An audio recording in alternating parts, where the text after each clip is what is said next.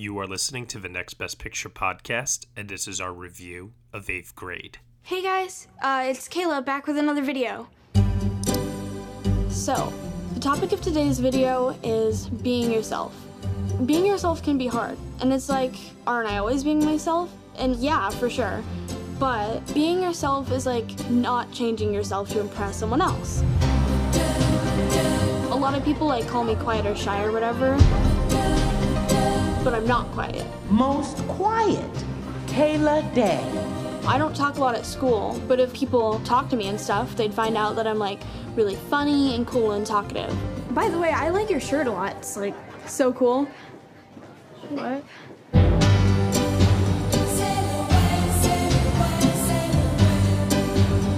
Kayla, one more week of 8th grade, huh?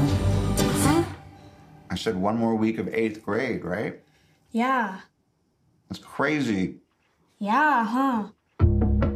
Okay, so growing up can be a little bit scary and weird. We will begin to explore these changing bodies of yours. It's gonna be lit. Don't hold back, I wanna break free. As always, make sure to share and subscribe to my channel, Gucci. I think you're so cool. Maybe you just need to put yourself out there a little. I'm gonna stop eating with you if you keep doing You said I could say one thing. I'm really nervous all the time. I try really hard not to feel that way. But you just need to face your fears and let people know the real you.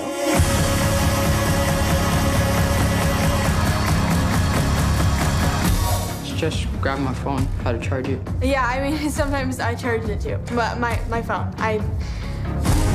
Just because things are happening right now doesn't mean they're always gonna happen. What was in there? Just sort of my hopes and dreams. Right. I was a complete mess when I was your age. Really? 8th grade is the worst. You never know what's next. And that's what makes things exciting and scary and fun. When did you get Snapchat? What grade? 5th grade. 5th grade? What? Yo, see? All right, everyone, you were just listening to the trailer for 8th Grade, and the story is as follows. 8th grader Kayla Day always has her phone in hand, hoping to find connections online that might make up for those things she's unable to forge in everyday life. She makes YouTube videos aimed at other adolescents dealing with similar issues, feelings of isolation, anxiety, and invisibility. But after so easily summoning this wisdom and confidence when addressing her barely existent audience, Kayla finds it paralyzingly difficult to apply in real-life situations. In the final week of a thus far disastrous school year, and with high school looming on the horizon, Kayla struggles to bridge the gap between how she perceives herself and who she believes she should be. The film is starring Elsie Fisher and Josh Hamilton. It is written and directed by Bo Burnham. Joining me for this review, I have Will Mavity. Hi, everybody. I've never seen a film make me that anxious before. And also joining us is one of our Patreon contributors, Becca Richin. Hello. I agree with Will. Yeah, I mean, I have to say, everyone talks about how Hereditary is, the scariest movie of the year. And this film, holy God. Oh, man. This was like anxiety, stress, and just pure hysteria turned up to 11. I haven't felt that stressed and on the edge of my seat as I did in a certain scene involving the back of a car since, I don't know, I saw Gravity in theaters the first time. I mean, the way this film, particularly amazing given that Bo Burnham is a first-time director, seems just lab designed to pinpoint all of your human stress centers and play them up is just fascinating. It is astonishingly accessible, particularly because I was never a 15-year-old girl. But let me ask you this question, though. I mean, you say that it's the most, stressful scene you've seen this year, or maybe even of the last couple of years in film. Why do you think that anxiety, not just in that one scene that you're referring to, but throughout the whole movie, why do you think that translates so well? Because you're not alone in this feeling. This is a deliberate feeling that Bo Burnham wants us to experience while watching 8th Grade. He wants us to feel that anxiety and that tension. Probably because it's so relatable. I mean, all of us have been through 8th grade, and all of us have been through that awkward stage. I know I certainly had. That pool scene, I mean, I think something exactly like that happened to me when I was in 8th grade, walking into a pool party where you know one person and, you know, everyone kind of already has their cliques figured out and you're the odd one coming in. Like, that's happened to me. So, of course, I'm going to flash back to that moment and feel the anxiety that I felt in real life. I think that's why watching it on screen, it's so painful. But what's fascinating is when I was in 8th grade, you know, Facebook was just rearing up. We didn't have Snapchat. We didn't have Instagram. We didn't have Twitter. We didn't have any of this.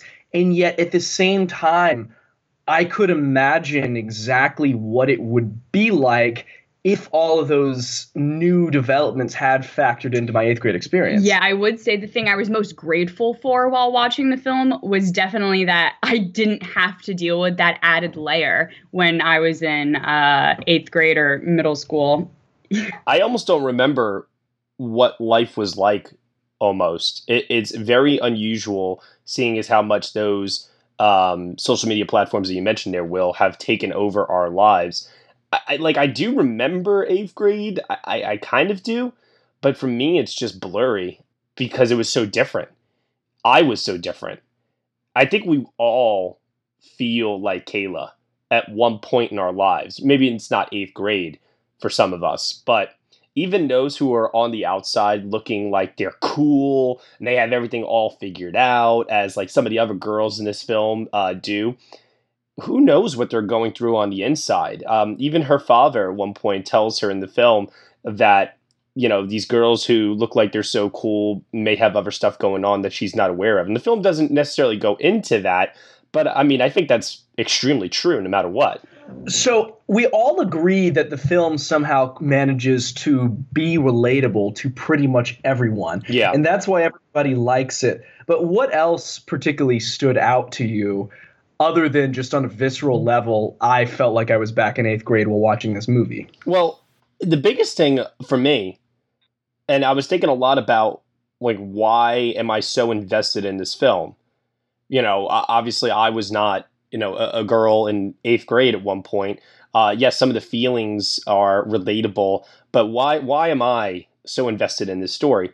And I think it's because Bo Burnham chooses to, what's the word I'm looking for here? Kind of put a flag in the middle of like the timeline of the film, and in the beginning and at the end with these videos that Kayla makes. And these videos are, you know, they're clunky, they're awkward, she stumbles her words, she ums and likes her way through the entire thing. But the life lessons that she is trying to tell us, be yourself, put yourself out there, be confident, and also about growing up, they're so earnest and so genuine that even if it's the most simplistic message imaginable, and some of the words that she uses in the thought process that she's trying to convey kind of overlaps. It's just that she's saying it a little differently. She's such a good character. Like, I mean that, like, not just in a well-written sense. I mean, just as a good person, and she's cool. Like, everyone constantly tells her that she's cool, even if she doesn't think that she's cool, and that just makes her all the more lovable. I wouldn't say she's cool at all. I mean, I think come on. She's preaching platitudes, and she doesn't practice what she preaches. Well, she gets better at it, though. She grows as a character before our very eyes.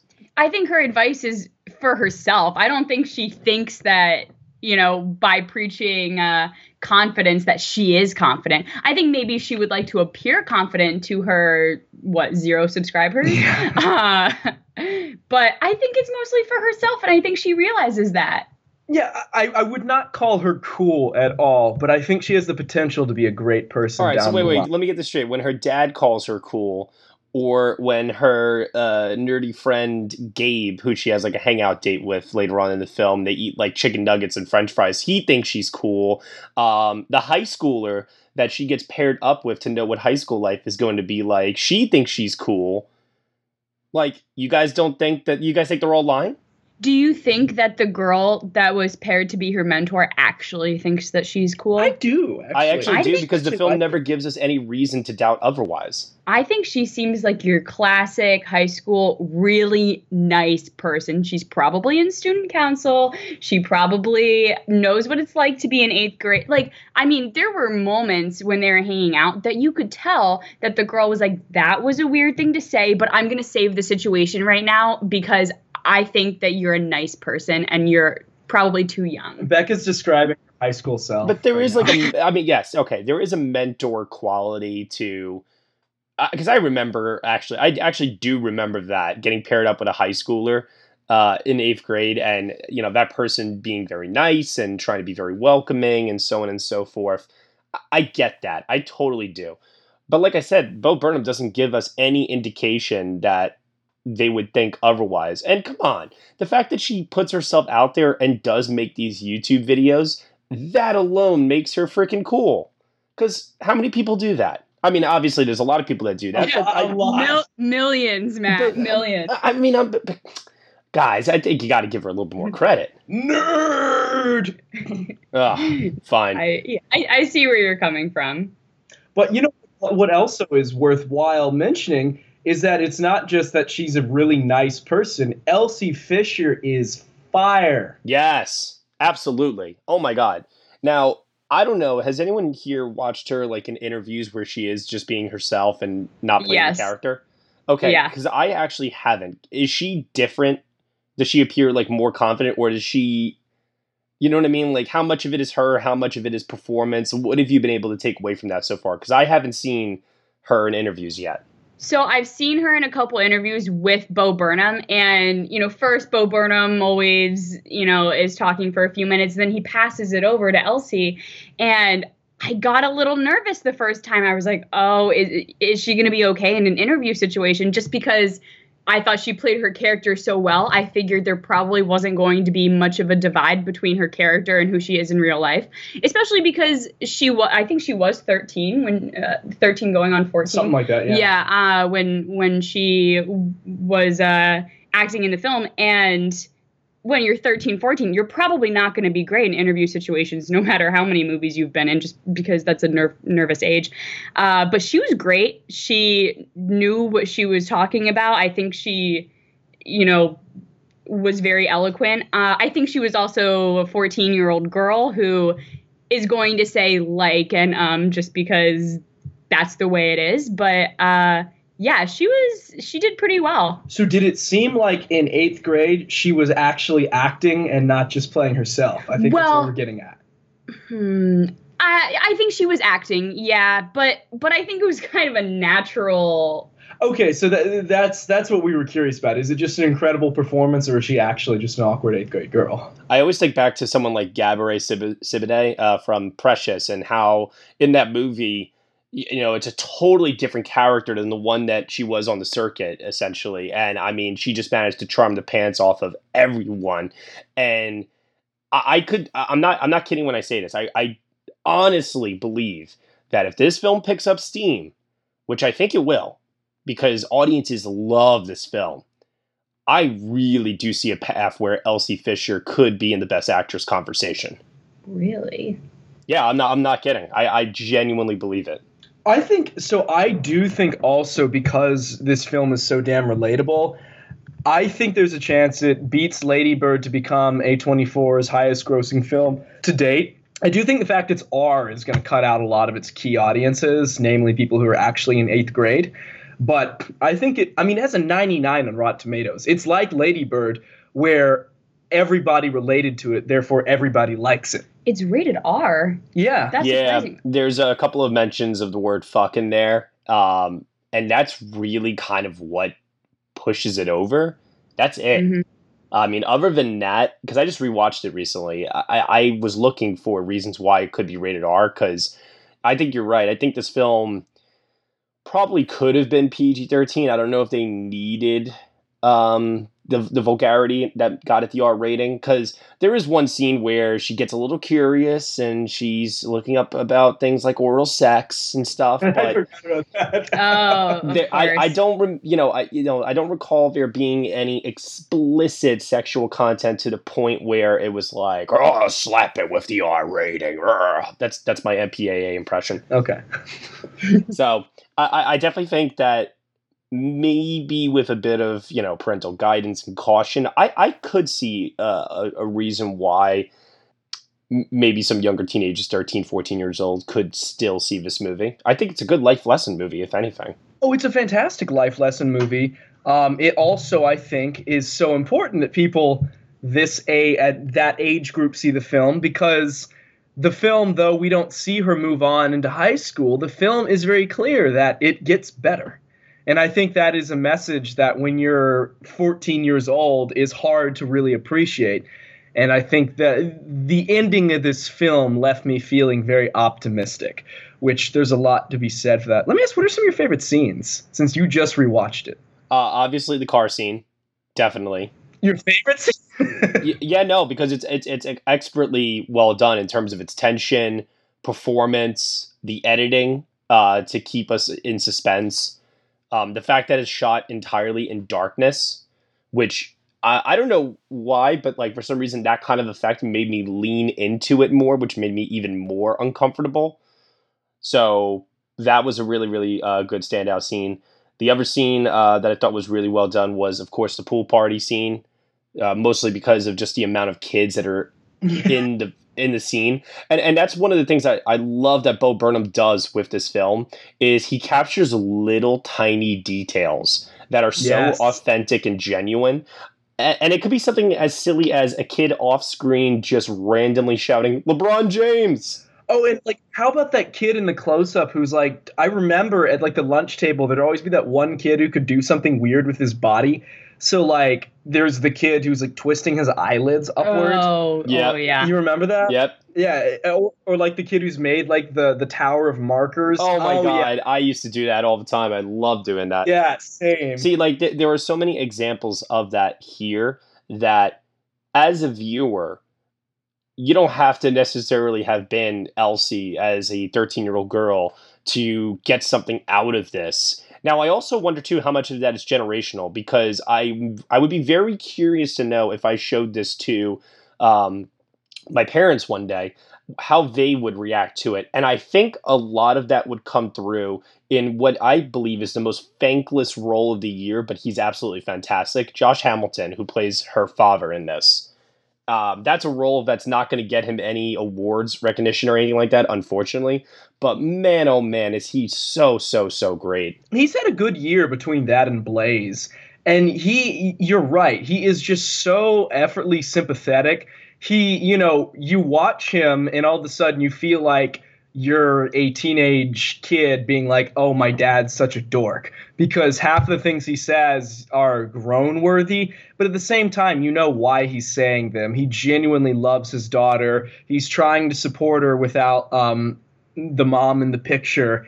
And, he's been there. I mean, presumably he was awkward as shit when he was in middle school too. Mm-hmm. And you're right. I think the parents who go to see this, of anyone who has a kid in 8th grade and has to deal with him coming home and slamming the door or not talking at dinner, they are going to relate to him. I think he's a pretty accurate kind of awkward dad. I had never noticed him before this year as an actor, but you're right. He was very, very impressive. I think it's also possible that parents could empathize with Elsie? Kayla. Oh, yeah. Yeah, why not? They were in 8th grade, too. I mean, it's been a while, so probably they'll first empathize with the parents. But, yeah, why not? My dad always says 7th and 8th grade were, to this day, the worst years of his life, and he's 60 years old. So that's pretty impressive. If those 2 years are still remembered as the worst time of his life, they may not have had computers back then, but he remembers the clickiness and the bullying for sure. I remember my I think it was my dad. My dad said to me that I was the most difficult to deal with during that time because I wouldn't talk to my parents, the same way Kayla doesn't talk to her father at all. I would just come home, hey, how was school? Great. Go to my room and like just isolate myself. You know what I mean? And I do find it very interesting. I'm going to give a little spoiler here. There's a scene where Kayla does come home and she runs straight to her room, and the sound in the film cuts out, and clearly you could tell that she has knocked some stuff over in her room. Her dad immediately goes into the room and she's on the floor, and he's trying to like console her as best as he can, but she's like kind of waving him away and stuff, and like kind of hitting him with her arms. Like she doesn't want to actually be consoled in any way, shape, or form. But that scene brought a tear to my eye because of how much that child wanted to be isolated and just wanted to be alone, and how much that paternal love still shined through. And I man, it's getting me choked up just thinking about it right now. The love that parents have for their children, especially in those moments where, you know, you look back on it now and it's like a breakup, or you know, nerves over a very stressful test, or whatever, you know, we might have all gone through when we were younger. It just felt like our entire lives were crumbling around us, but our parents were always there, you know, or, you know, for most of us at least. I don't know, that just warms my heart so much to see a scene like that in the film. The scene that really got me was when they were sitting at the dinner table and she had her headphones in and was scrolling through whatever, Instagram, and he was just trying to have a conversation with her at the dinner table, and she was kind of blowing him off until eventually she, you know, annoyingly has to take her headphones out and respond to whatever her dad is saying, but she's not interested in the conversation. And it made me feel really bad for him because he's alone with his daughter who won't engage with him. You know, it's not like he's probably filled with social interaction during the day. This is what he's looking forward to most, and she's just not interested. And I think it's an age that is probably going to pass pretty soon, because I think in high school it gets better from that. Middle school is probably when you're least interested in interacting with your parents. But yeah, that was heartbreaking. I have to say, I have to give some credit to Bo Burnham for really honing in on Elsie Fisher and her character Kayla over the father, played by Josh Hamilton. And I say this because they could have easily have had a storyline where the single dad meets, you know, a new woman, let's say, and they could have had this whole storyline about how, oh, she's replacing my mom and so on and so forth. I mean, how many times have we seen that before in other movies? Mm-hmm. But the fact that Bo Burnham does not do that, and he keeps the story entirely focused on Kayla, I think it helps to give the film even more emotional, resonant impact. So let me ask you this. We've determined that his writing is splendid because it taps into something he doesn't understand. Oh, he's absolutely brilliant. I mean, if you've ever seen his stand-up, we all know that he's brilliant. But let's talk about his other aspects. So his writing is great. What did you think about his physical directing? What did you think about the film's editing, et cetera, et cetera? Like, from a directorial standpoint, what did you think about him on that? Well, what do you think? I thought the film technically was very well directed, too, in that there are scenes in the film he deliberately executes with the buildup of a horror film. Like, the way Anna Meredith's score comes in when she's preparing to go outside the pool party, and the music's like... But, you know, you have like this very experimental electronic score in the background. Didn't you get like he chose to take this scene like a horror film? Oh, it's splendidly creative. It may not have all like the swooping dollies and cranes or something of like a Fincher film, but his direction is very assured. I will say this. I actually think it's more stylistic direction than what Greta Gerwig did in Lady Bird. Yeah, I would agree with that. I don't know if it's necessarily as well put together and constructed. I think the one thing that maybe harms this film a little bit is its editing at times. But I would say my favorite thing that he does stylistically in this, just because I got a laugh out of the audience every single time I've seen it so far, is whenever the camera cuts to her, I was going to say high school crush, but it's not. It's like middle school crush. This kid Aiden, who is like this... very uninteresting, I guess, for that age, good looking, kind of blah personality type kid who's just like trying to act so cool by being uninteresting. But there's like this moment where it's an extreme close up of his face and his head is down, and then he like lifts his head up and his eyes open, and the minute his eyes open, that score comes in, and it's like and it's like the funniest thing because everything then goes into like slow motion, and she's like staring at him with her mouth wide open. Oh my god! Just even thinking about it, it is hysterical to me. That is my favorite single thing that Bo Burnham does, and it's because he does it I think twice in the film, and it's so funny. I love it. What about the editing bothered you? I did kind of start to feel the pacing of the film maybe start to slog a little bit towards the end. Especially because, and this is a good thing in a way too. I didn't know where the film was going, like I didn't know what it was leading up to. So that's a good thing in terms of keeping me on my toes. But even for such a short film, I did feel that like the narrative momentum was starting to kind of give out a little bit by the end. Yeah, and that's these slice of life movies where there isn't so much of a plot. That's obviously always going to be something they run into. There isn't like there's a theme, but there's not a single overriding storyline. I do want, we kind of touched on it, but I do want to give a shout out. I thought Anna Meredith her score was fantastic. Oh, it's one of the best scores I've heard this year, easily. Yeah, I've been trying to listen to it on its own, and it doesn't necessarily work as well for just like, I'm going to sit and relax and play something in the background listening. But in context, it's so perfect. Yeah. Oh, yeah. No. When you put the images up on screen, the way Bo Burnham shoots everything, like I said, very stylistically with the score, it works. I can't imagine listening to it on its own because it is kind of chaotic and messy and loud and all over the place. And I think that's all deliberate. I listened to the entire album as background music for writing you an article yesterday. Let me tell you, that was an experience. Is that why the article was chaotic, messy, and all over the place? That's very rude of you. That's very rude. I'm kidding. All right, let's move over to final thoughts. Oscar potential, grades out of 10. Becca, you first. Final thoughts. Final thoughts. Well, something that I hadn't mentioned yet that I think is so brilliant was I watched an interview with Bo Burnham and Elsie Fisher, and Bo Burnham said that he wanted the internet to play a character in the film, and I think he was really successful in doing that. And I'm so impressed that he said that he sat down at a computer and he really wanted to kind of get his thoughts on what the internet is turning into on paper, and that he somehow found the voice of a 13-year-old girl. And if I had just read this script not knowing who wrote it, I would assume that a woman wrote it. I think he did a really amazing job portraying a 13-year-old girl, having never been one. So I guess I probably give this film like an 8.5 out of 10.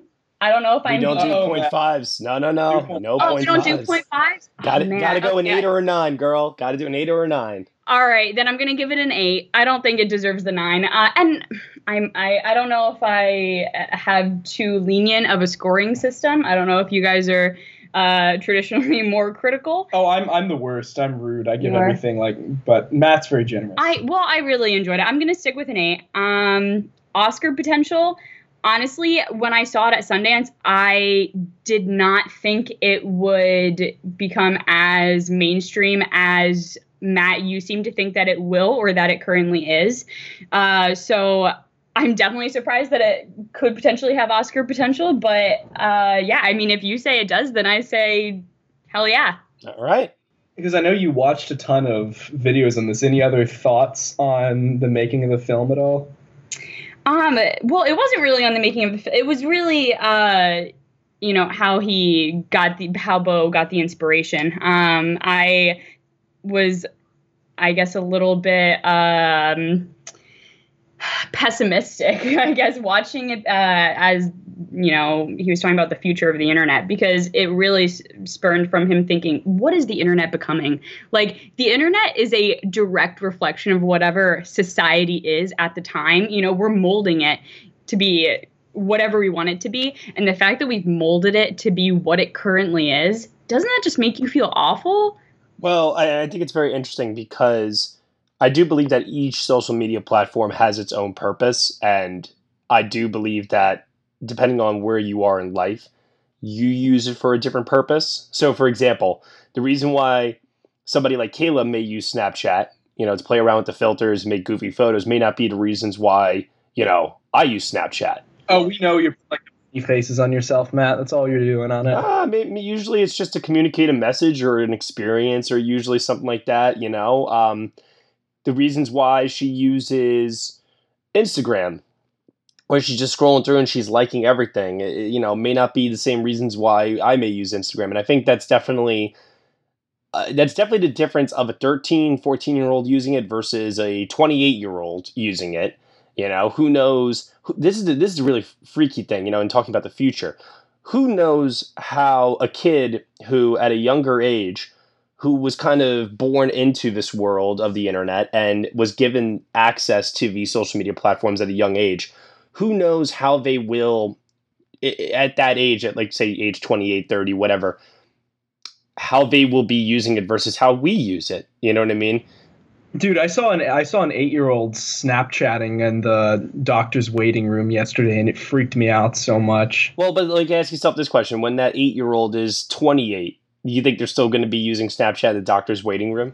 No, I think Snapchat won't exist, but I think their entire culture of let's share everything and have no privacy will have continued. But there's a deep existential dread that I take from seeing the way this entire generation is growing up without the ability to go outside and play with friends in person. Yeah, and maybe I'm being a little bit too unfair to the internet because I think it has a purpose. For me, I know you read a lot of articles, I'm learning a lot, but in the film, because she's in 8th grade, she's probably not reading the articles that I'm reading. So she was spending most of her day going through social media feeds that were just completely devoid of content.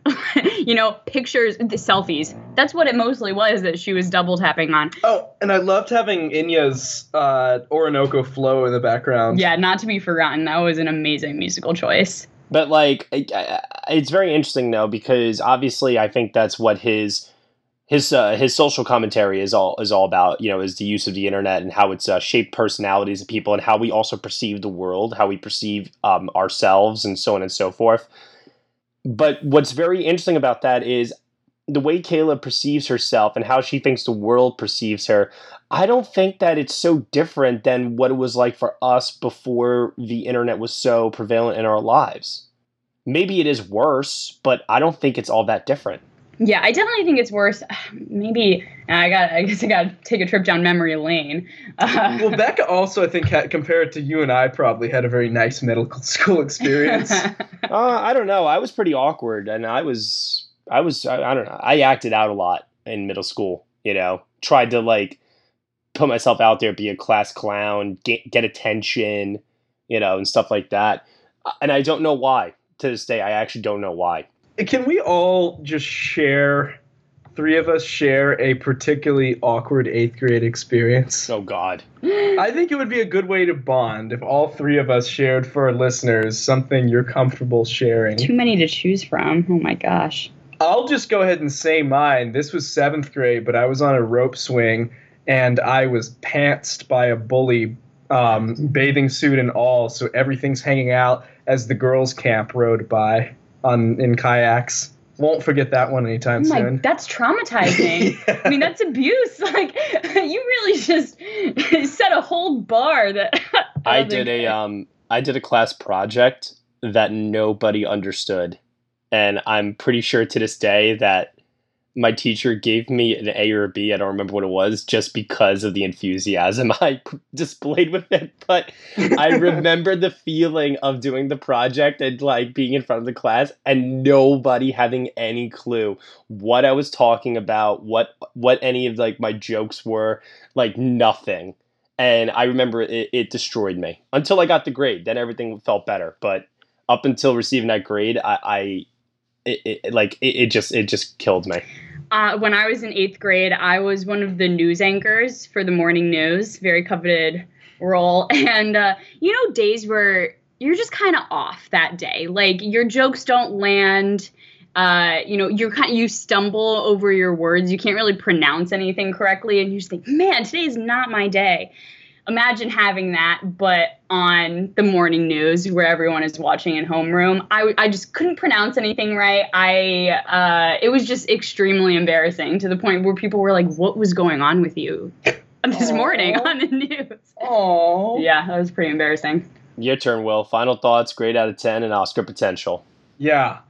I'm giving it a solid 8. I really like this film. Why do I feel like you downgraded from a 9? Because I feel like I can't give anything 9s or That's 10s. bullshit. You say you can't give anything 10s. It's going to keep going down, so eventually nothing gets higher than a 6. Okay, fine. I'll give it. That's a joke, by the way. I'll give it a 9. No. Okay, but now you got to explain your reasoning why you were an 8 and now why you just went to a 9.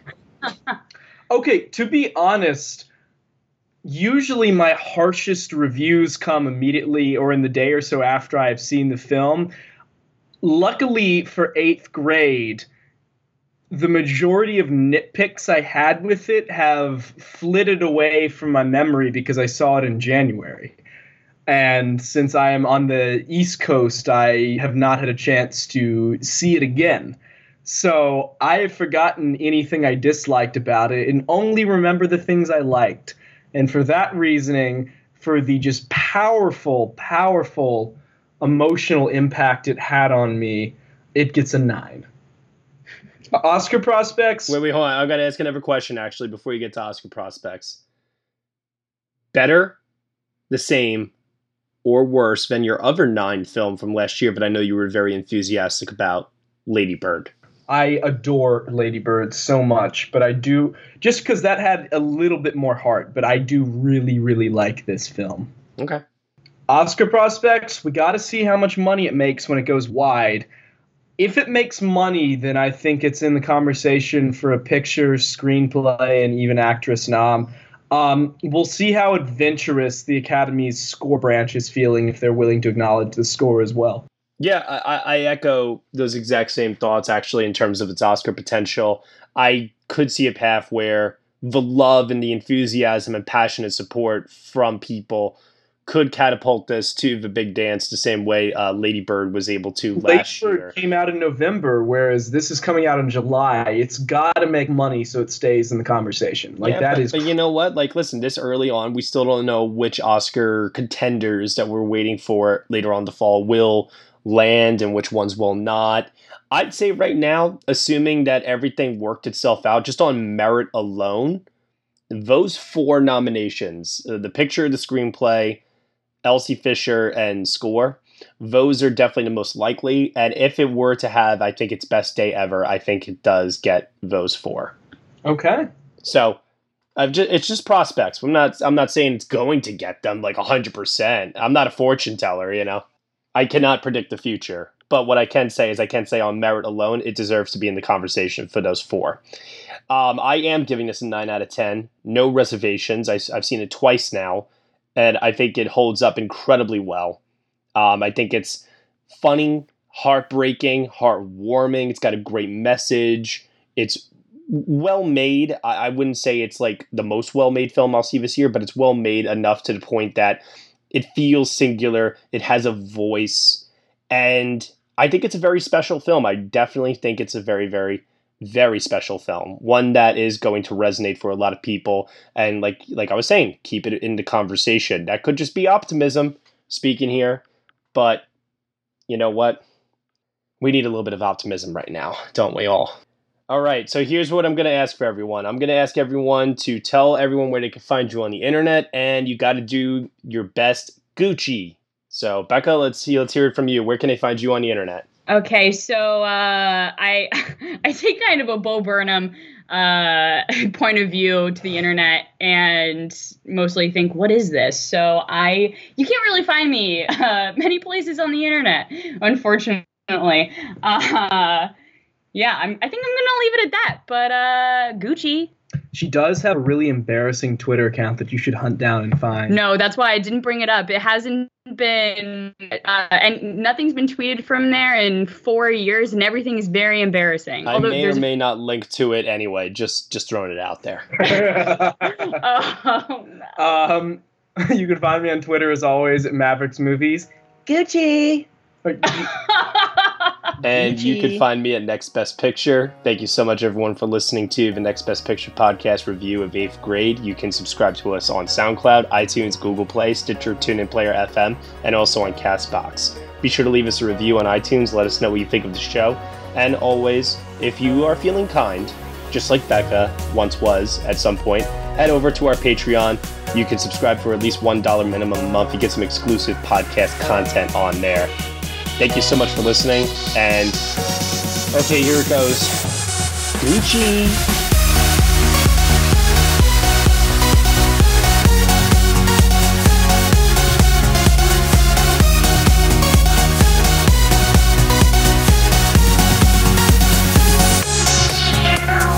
Gucci. No, Matt, it needs to be more feminine. Come on, make it just like Elsie Fisher was. Gucci. Where is he? Gucci. Okay.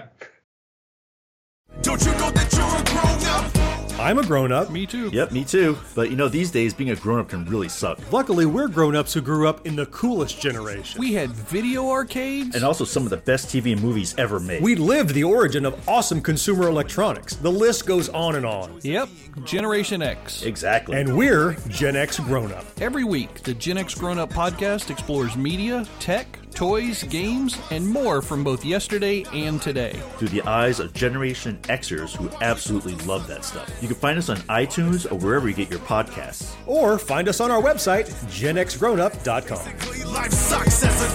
All right, you think that was good enough? I hope so, man. I'm tired. Who listens to a promo on a podcast and then goes and listens to a different podcast? Right. I've never done it. No. Right.